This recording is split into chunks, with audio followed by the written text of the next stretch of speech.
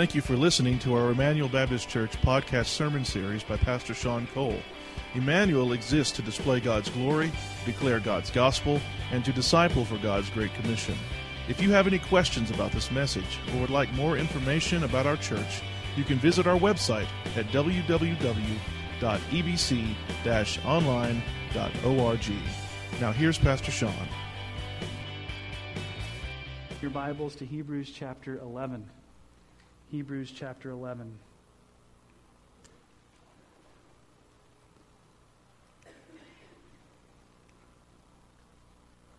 It's good to be in the house of the Lord, isn't it? Amen. It's good to sing praises, to have the freedom to sing praises. When you watch a video like that where people's churches are ransacked and burned down, you are thankful for what the Lord has given us in America. May we never take advantage of the freedoms that we have. November 29th, Time magazine cover had these words a few weeks ago. Who needs marriage? Who needs marriage? And according to the research of Time magazine and of the Pew Forum, they found that America's attitudes toward marriage have changed over the years. This is what the chief researcher said about marriage. We found that marriage, whatever its social, spiritual, or symbolic appeal, is in purely practical terms just not as necessary as it used to be. It's just not necessary anymore. Marriage. As a matter of fact, Time reports that 40% of Americans believe that marriage is now obsolete, up from 28% in 1978. Now, I'm going to address something this morning that a lot of times we don't even think about. It's become so commonplace in our culture that we don't even flinch at it. It's the whole idea of living together before marriage. Cohabitation. What's happening in our culture is this.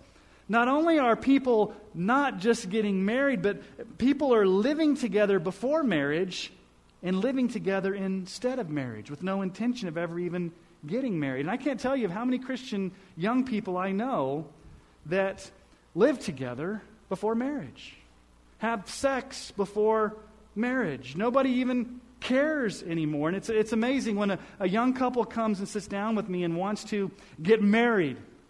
And we go through premarital counseling. And I ask the proverbial question, are you living together? And if they say yes, I say, I'm sorry, I can't marry you unless you promise me to not live together and promise me that you won't have sex before marriage. And you should see the jaws drop on a lot of these young kids. And you may be saying, well, Sean, is that too radical? Are you too old-fashioned? That's not going to fly in our culture today because everybody lives together. One of the reasons we're not making a huge impact as Christians in our culture is because our Christianity looks just like the culture. We haven't been radically obedient to the gospel of Jesus Christ and lived a life that's different.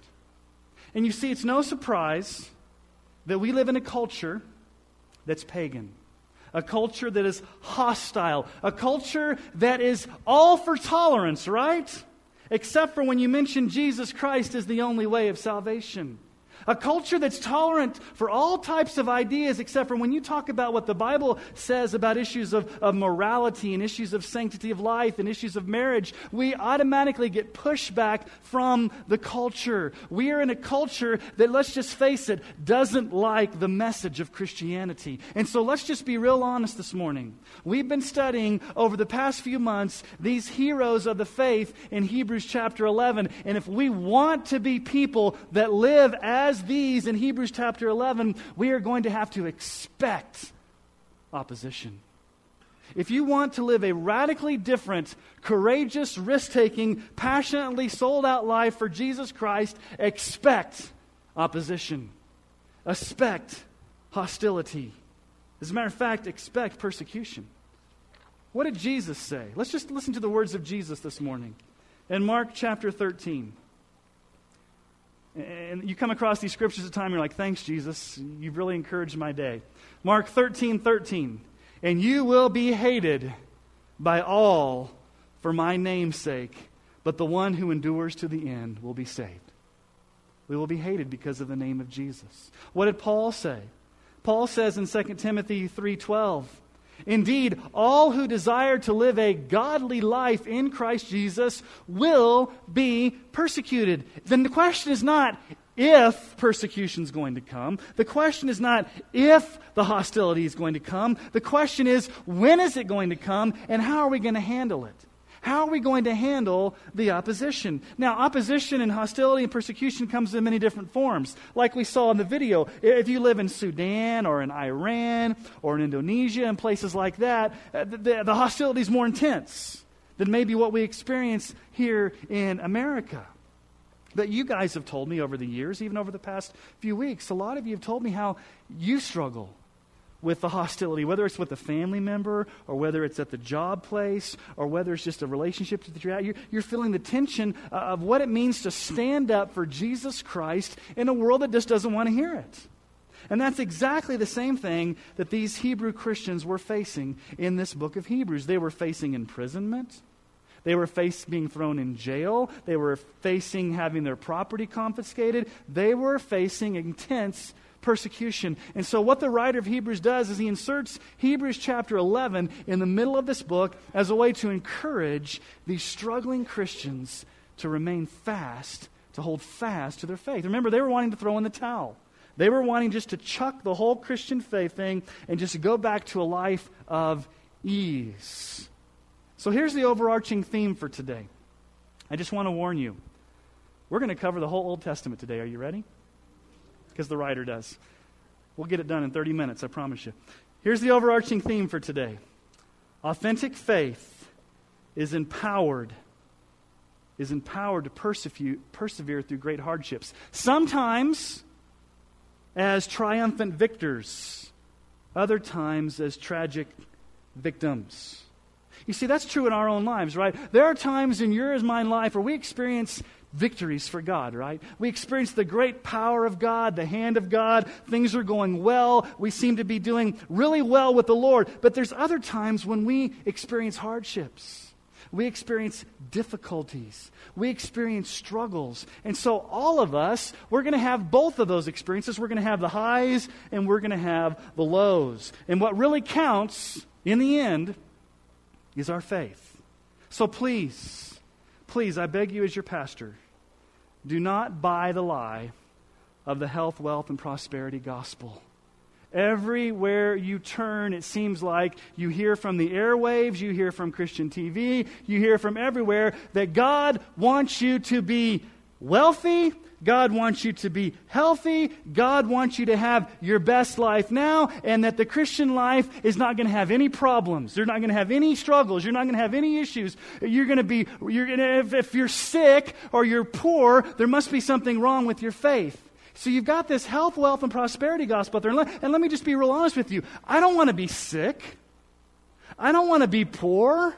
I don't want to be stressed out. I don't want persecution. It would be foolish for me to stand up here and say, I wish those things upon me. None of us here would want to wish those things upon us. But we have to remember that God is sovereign, and in His providence, He determines what is going to happen in your life. Sometimes, some of you will walk out this room today, and you will have a life that is free of a lot of these things.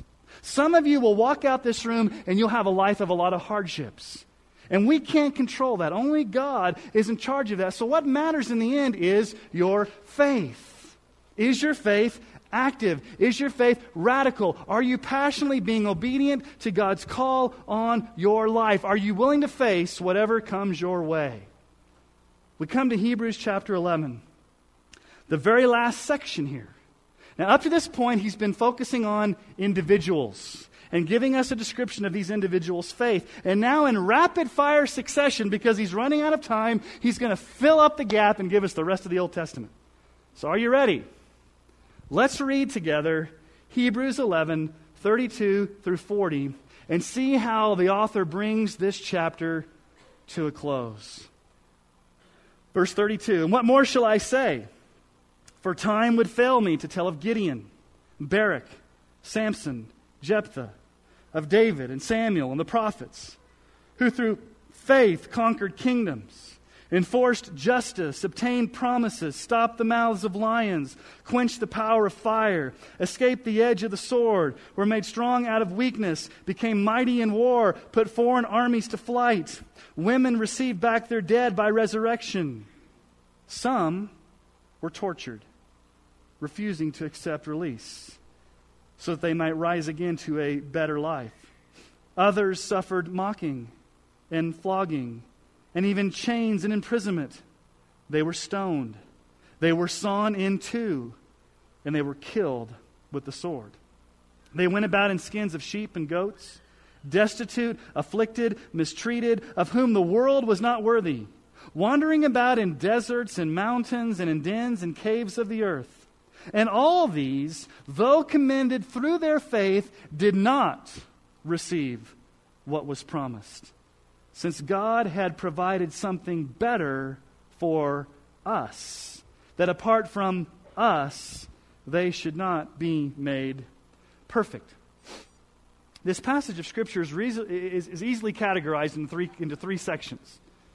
The first section focuses on the heroes of the faith that had amazing exploits for God. They did amazing things. God did powerful things through their lives.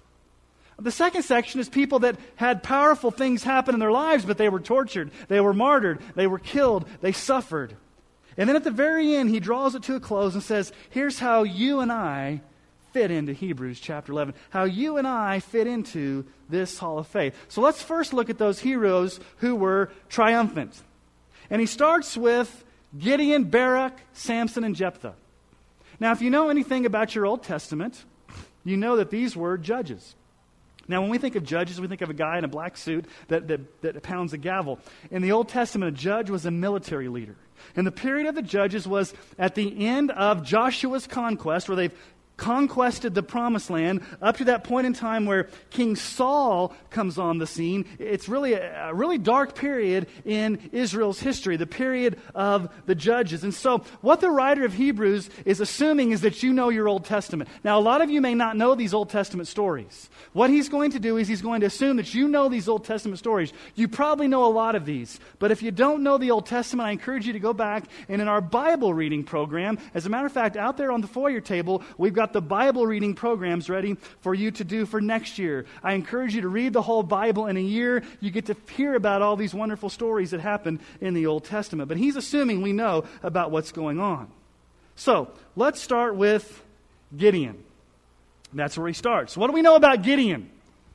Gideon was a wimpy little guy that was hiding out in the luggage when the angel of the Lord says to Gideon, you're going to lead a mighty battle for the Lord. He's hiding in the luggage. It's interesting. In Judges 6:12, we find these words. An angel of the Lord appeared to him and said to him, the Lord is with you, O mighty man of valor.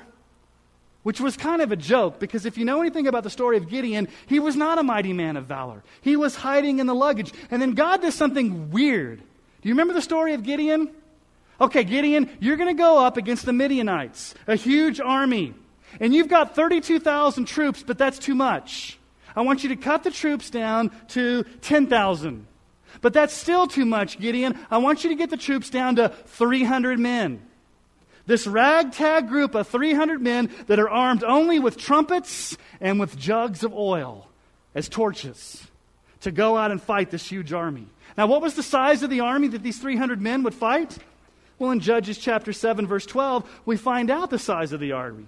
And the Midianites and the Amalekites and all the people of the east lay along the valley like locusts in abundance. And their camels were without number, and as the sand that is on the seashore in abundance. So this group of 300 men goes out and routs this huge army. Gideon. Now go down to verse 34 for just a moment in Hebrews. You'll see some things here. Now, look at halfway through there. Quenched with the power of fire. We'll get to that in just a moment. Escape the edge of the sword. We'll get to that in just a moment. We're made strong out of weakness. Put foreign armies to flight.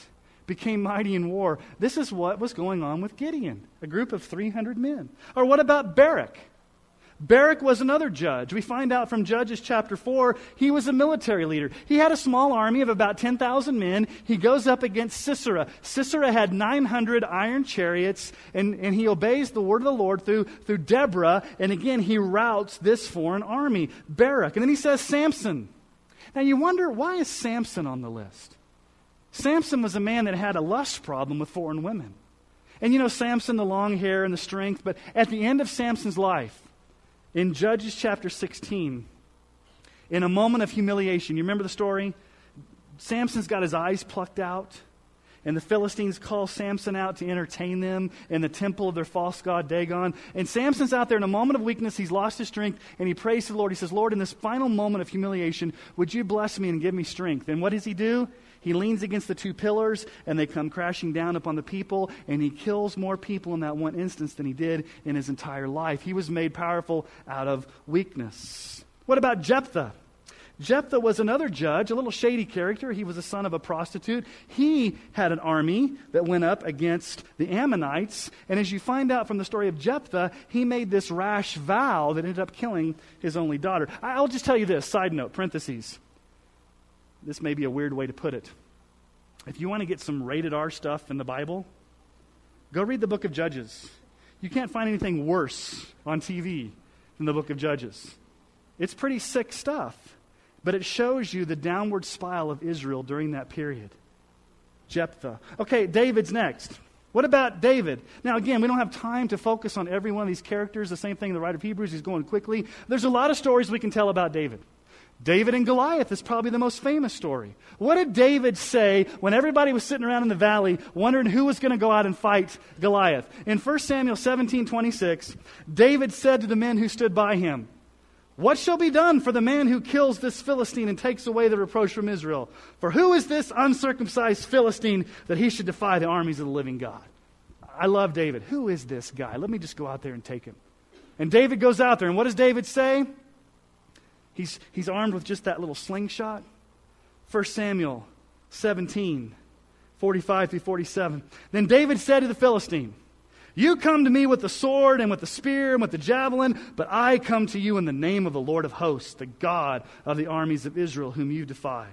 This day the Lord will deliver you into my hands, and I will strike you down and cut off your head. And I will give the dead bodies of the hosts of the Philistines this day to the birds of the air and to the wild beasts of the earth, that all the earth may know that there is a God in Israel, and that all his assembly may know that the Lord saves, not with sword and spear, for the battle is the Lord's, and he will give you into our hand."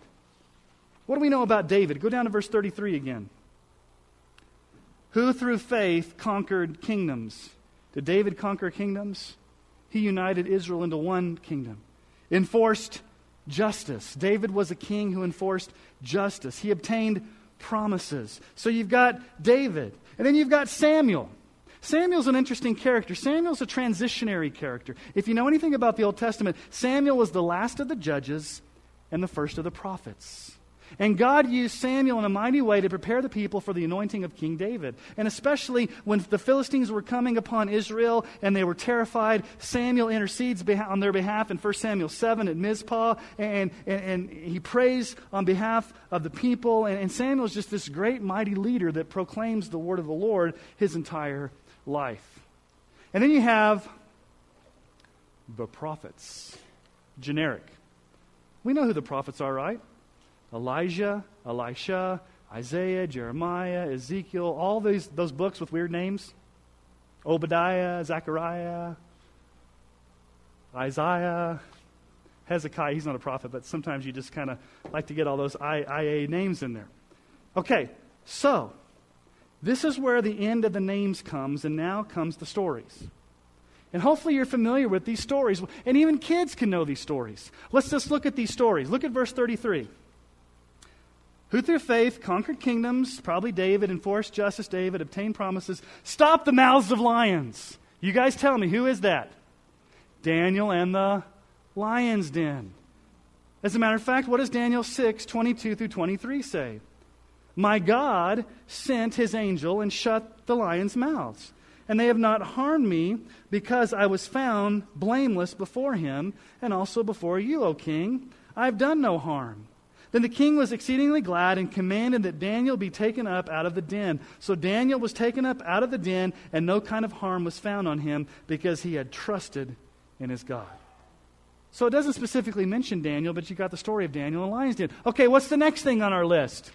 Quench the power of fire. Who do we know that is? Who were Daniel's friends? Shadrach, Meshach, and Abednego. The fiery furnace. The three men that were thrown into the fiery furnace because they did not bow down to the golden image of Nebuchadnezzar. We find this in Daniel 3, and I love this passage of Scripture. Daniel 3, 16 through 19. Shadrach, Meshach, and Abednego answered and said to the king, O Nebuchadnezzar, we have no need to answer you in this matter. If this be so, our God whom we serve is able to deliver us from the burning fiery furnace, and he will deliver us out of your hand, O king. But if not, be it known to you, O king, that we will not serve your gods or worship the golden image that you've set up. Then Nebuchadnezzar was filled with fury, and the expression of his face was changed against Shadrach, Meshach, and Abednego, and he ordered the furnace heated 7 times more than it was usually heated. Now notice the radical faith of these 3 men. What do they say? King, first of all, we don't need to answer you. Number 2, God's going to save us. Number 3, if God doesn't save us, we're still going into that fire because we're not bowing. Radical faith. Now we know from later on they're thrown into the fiery furnace, right? And they look down there and they say, I thought we put 3 men in there, but we see another 4th one. And if you remember VeggieTales, he's all shiny. You remember that? It's probably Jesus is the 4th man in there. And they come out and not a hair on their head is singed, and they don't even smell like smoke. Amazing stories. Okay, let's keep going here. Escaped the edge of the sword. Who do we know escaped death from the sword many times? David. David escaped from Saul. Also, we know that Elijah escaped from the sword of the ruthless Queen Jezebel in 1 Kings 19. And then we keep going on here. We're made strong out of weakness. That could be Gideon, that could be Samson, that could be David. Became mighty in war. It could be all those guys. Put foreign armies to flight. But then in verse 35, women received back their dead by resurrection. There were 2 stories in the Old Testament of 2 women whose sons were resurrected. If you remember from 1 Kings 17, there was the poor widow from Sidon. Her son was resurrected by Elijah. Then later on, in 2 Kings chapter 4, there was a wealthy woman, a Shunammite woman. Her son was resurrected from the dead by Elisha. Okay, these are the mighty acts of faith from these victorious warriors. They did a lot of great things for the Lord. They did amazing feats. God did amazing things. They stopped the mouth of lions. They were mighty warriors. All of these things were triumphant and powerful feats of strength through their obedience. And we can look at this list starting all the way back at the very beginning of Hebrews 11 and say, now wait a minute. These are the superstars of the Bible. This is the A-team, if you will. I am never going to be one of these people. I'm never going to be a Noah. I'm never going to be a Daniel. I'm never going to be a Moses. I can't do that. And let me just remind you of something. We've been talking about faith all these months. Faith does not mean perfection. It means obedience. Obedience. I mean, a lot of these guys had some major sin problems, if you think about it. Noah got drunk. Abraham lied. Isaac was of poor father. Jacob was a deceiver. Moses had an anger problem so much that it prevented him from getting into the promised land. Rahab was a prostitute. Right after Gideon routs this foreign army with this 300 men, he plunges into some gross idolatry. Samson was a man of uncontrollable lust. You know Samson and Delilah. Think about Jephthah. Jephthah made this rash vow where his daughter comes in and she ends up getting killed. And what could we say about David? Committed adultery with Bathsheba and then had her husband Uriah murdered. Are these people that were perfect? No, they had some major sin in their life, but God used them to do some powerful things. They were fallen, they were weak, they got sidetracked, they weren't radical at all times. They were people that were sinners, and God used them. So remember this. It's not so much the greatness of your faith, but the greatness of the object of your faith. Who's the object of our faith? Jesus. Sometimes our faith may be hanging on by a shred, but Jesus is greater than even the weakness of our faith. So we have faith in an amazing God. He's not looking for perfection, or none of us would be here. He's looking for humble obedience. So these are the stories of men and women who did mighty things for God. But let me ask you a question. Is that always the case? Are you always mighty for God? Is it always powerful? Are we ever guaranteed anywhere in Scripture to be successful? Maybe the way the world defines success. What about persecution? What about the hard times? What about the opposition? What about when things don't go our way? Well, I'm thankful that the writer of Hebrews gives us another story here. Now we move into the other list. The list shifts to those heroes who were empowered to persevere through the most extreme of difficulties. Look at the second half of verse 35. Some were tortured. Now, this is probably something that did not happen in the actual biblical text. If at the end of Malachi and before Matthew, you have an intertestamental period of 400 years, and you have some uninspired writings, and in 2 Maccabees, which is an uninspired writing, you find out about this 90-year-old scribe named Eleazar. Eleazar was tortured because he refused to recant his faith to God, and he refused to eat pork. Now, when they talked about tortured, here's what the original language means, okay? They would stretch you out on a rack and use your stomach as a drum and beat you to death. That's the way they tortured people back then. Some were tortured. But notice what it says there. Some were tortured, refusing to accept release, so that they might rise again to a better life. To a better life. That word better shows up all through Hebrews. Now, remember, the widow and the rich woman in Elijah and Elisha's situations, their sons were raised to life, right? They came back to life. Lazarus was raised to life. But see, it's good coming back to life after death, but you're going to have to die again. Remember, Lazarus died again. There's eternal life. And I think what the writer's saying is that, Hebrew church, you may be facing the worst type of persecution. And if they kill you, remember, you've got heaven waiting for you. You've got resurrection to a better life. You've got eternal life. You will never die. Verse 36. Others suffered mocking and flogging and even chains and imprisonment. Probably most definitely talking about Jeremiah. Jeremiah, the weeping prophet. He was mocked. He was flogged. As a matter of fact, that's all you read about Jeremiah. He's being put in jail all the time.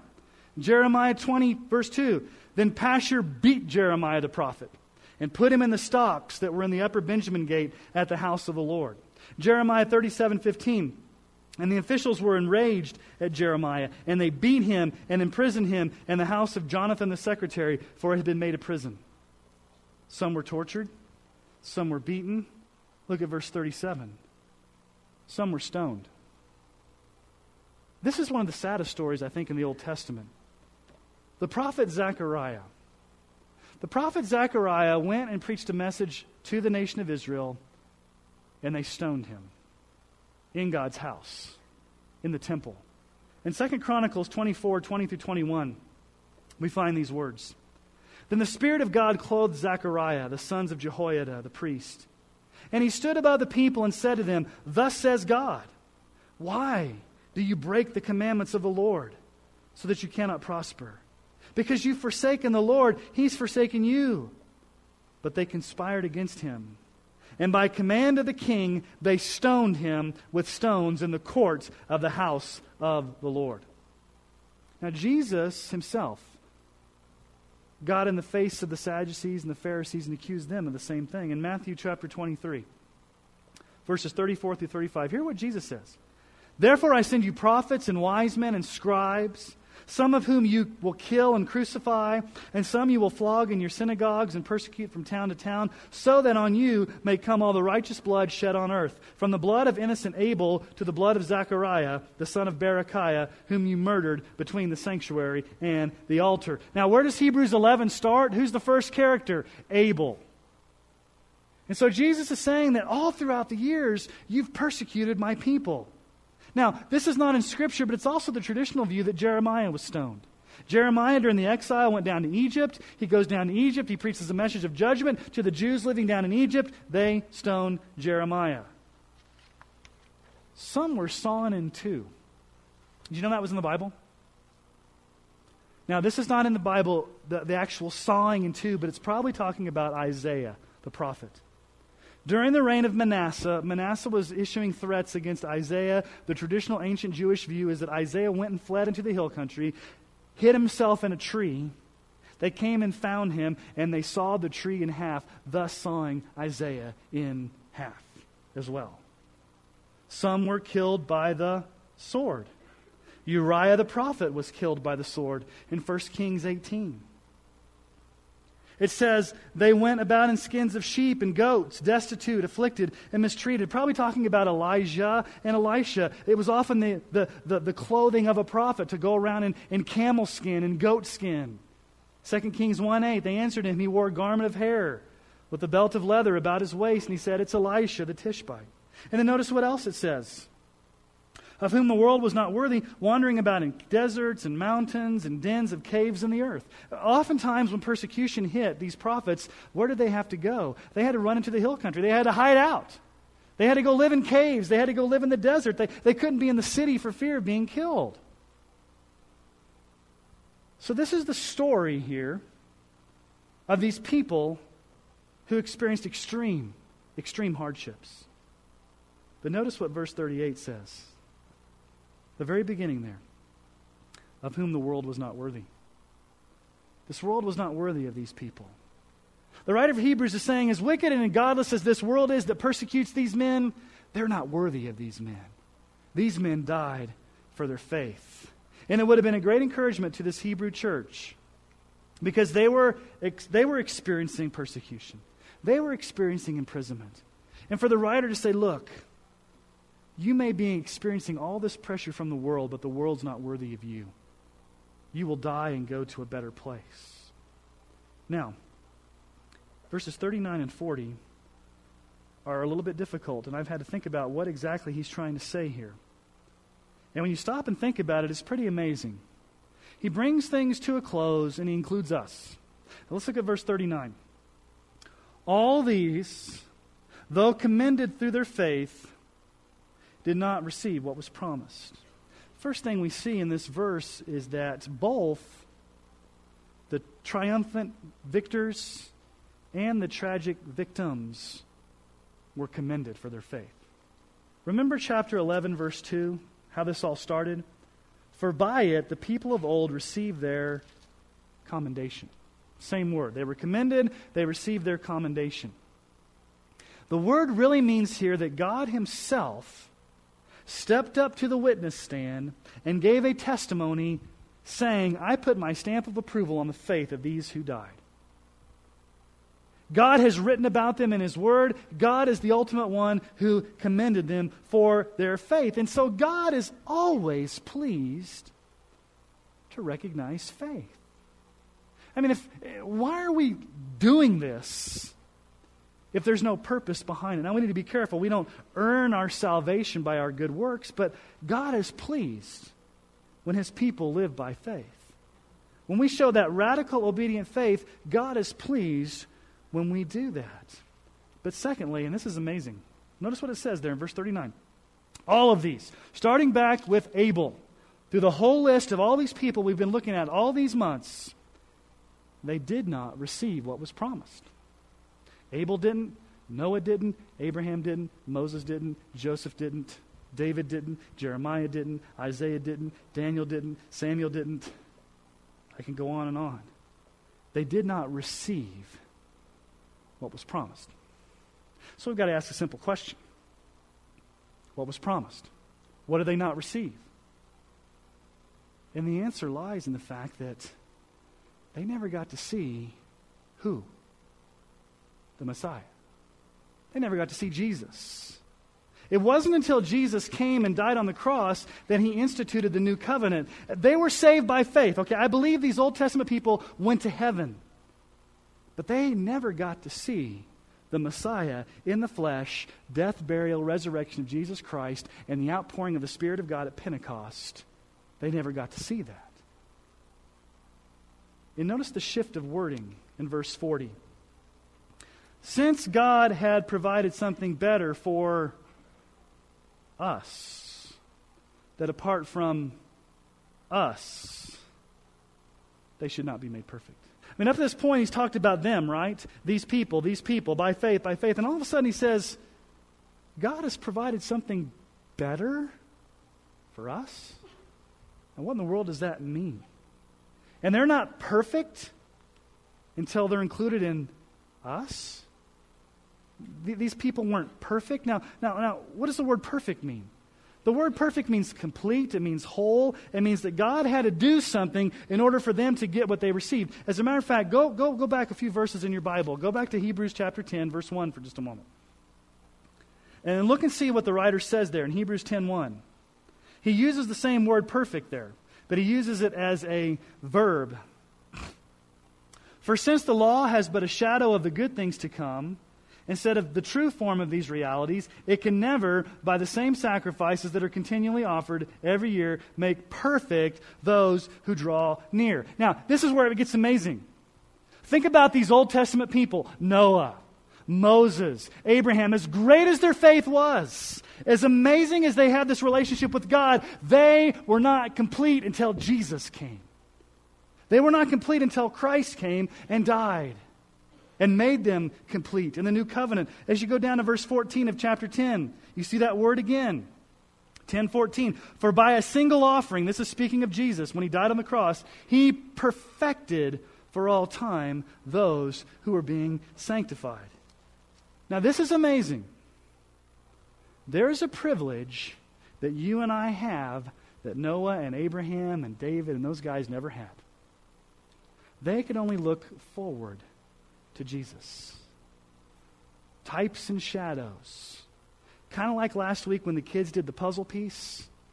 They only had bits and pieces of the puzzle. We're on this side of the cross.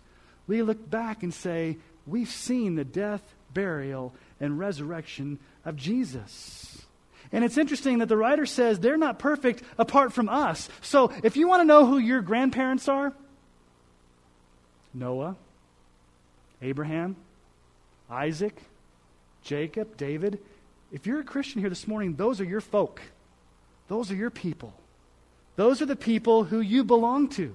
You are in a long line of people, starting all the way from Adam up to the present of people. And we'll look at this next week, this great cloud of witnesses who has gone before us. And you see, they could only look forward with anticipation. You and I look back with full assurance that the price has been paid. And so we have the promise here. Jesus says, God has provided something better for us. Now, let me just say to you, God may never actually take you out of a difficult situation. We'd wish He would do that at times, wouldn't we? God may never take you out of a situation, but He will promise to what? Be there through it with you. He will never leave or forsake you. He loves you. He will be there through it. Now here's the challenge. This is what I had to think about. You get to the end of this and you're like, okay, so what? All these guys did this stuff by faith. So what? Here's the challenge. If these Old Testament people did radical things for Christ and they never saw Christ, they never saw the resurrection, and they did these amazing risk-taking, passionate acts of faith with just this much information, how much more should we be people of faith who have the whole picture? John Calvin said it this way. And I say amen to John Calvin the way he said it. A small spark of light led them to heaven. When the sun of righteousness shines over us, how can we excuse ourselves if we still hold on tightly to this earth? In other words, what he's saying is this. These guys had types and shadows. They didn't have the full picture. They didn't have anything that we've got. They did not have the outpouring of the Holy Spirit at Pentecost. They did not know about the death, burial, and resurrection of Jesus. They were just looking forward to that in the distance. They weren't quite sure, through a glass dimly, but in the present, they lived by faith and gave their all for the little bit of information they knew. We are on this side of the cross. We look back at the finished work of Jesus. We should be those that have even greater faith than these in Hebrews 11. I can't even believe that in my mind. Can you believe that? We are to have greater faith in these guys? Because we have the full picture. We have Jesus. We have the Holy Spirit. Now, it doesn't mean these people weren't saved. It doesn't mean these people didn't go to heaven. It just means they didn't have the full picture yet. They weren't in the new covenant until Christ had instituted that. So, let's go back to verse 1 for just a moment. Now, faith is the assurance of things hoped for, the conviction of things not seen. Go down to verse 6. Without faith, it is impossible to please Him, for whoever would draw near to God must believe that He exists and that He rewards those who seek Him. This whole sermon series has been about living by faith. And remember, faith is not some passive, wimpy, on the sidelines type of activity. Faith is active. Faith is passionate. Faith is energetic. Faith is dynamic. Faith works. Faith takes risks. Faith does what God calls you to do with immediate obedience. Faith is a lifestyle. And what does James say? James 1:22. But be doers of the word, and not hearers only, deceiving yourself. Let me just challenge you this morning. It's a challenge to me. Are you willing to take risks? Are you willing to have a faith that's radical? Are you willing to live this life, not business as usual, but live this life passionately, sold out for Jesus Christ so that He receives all the glory due His name? Would that God raise up a people that would not just sit on the sidelines and say, I'm going to twiddle my thumbs as a Christian, I'm just going to sit back passively. No! Let us be a people who step up to the plate and say, I'm going to risk it all for Jesus Christ because He's worth it. I've seen the death, burial, and resurrection of Jesus. I've seen the empty tomb. He's exalted at the right hand of the Father. The tomb is empty. The Holy Spirit has come. There is no excuse for us not to go and conquer this world for Christ because we have the resurrected Savior on our side, something these guys could never say. And when we get to heaven, we're going to have some great stories to talk about with these men and women. But let's not wait to heaven to talk about it. Let's be doers of the word and not hearers only. Let me ask you to bow your heads this morning.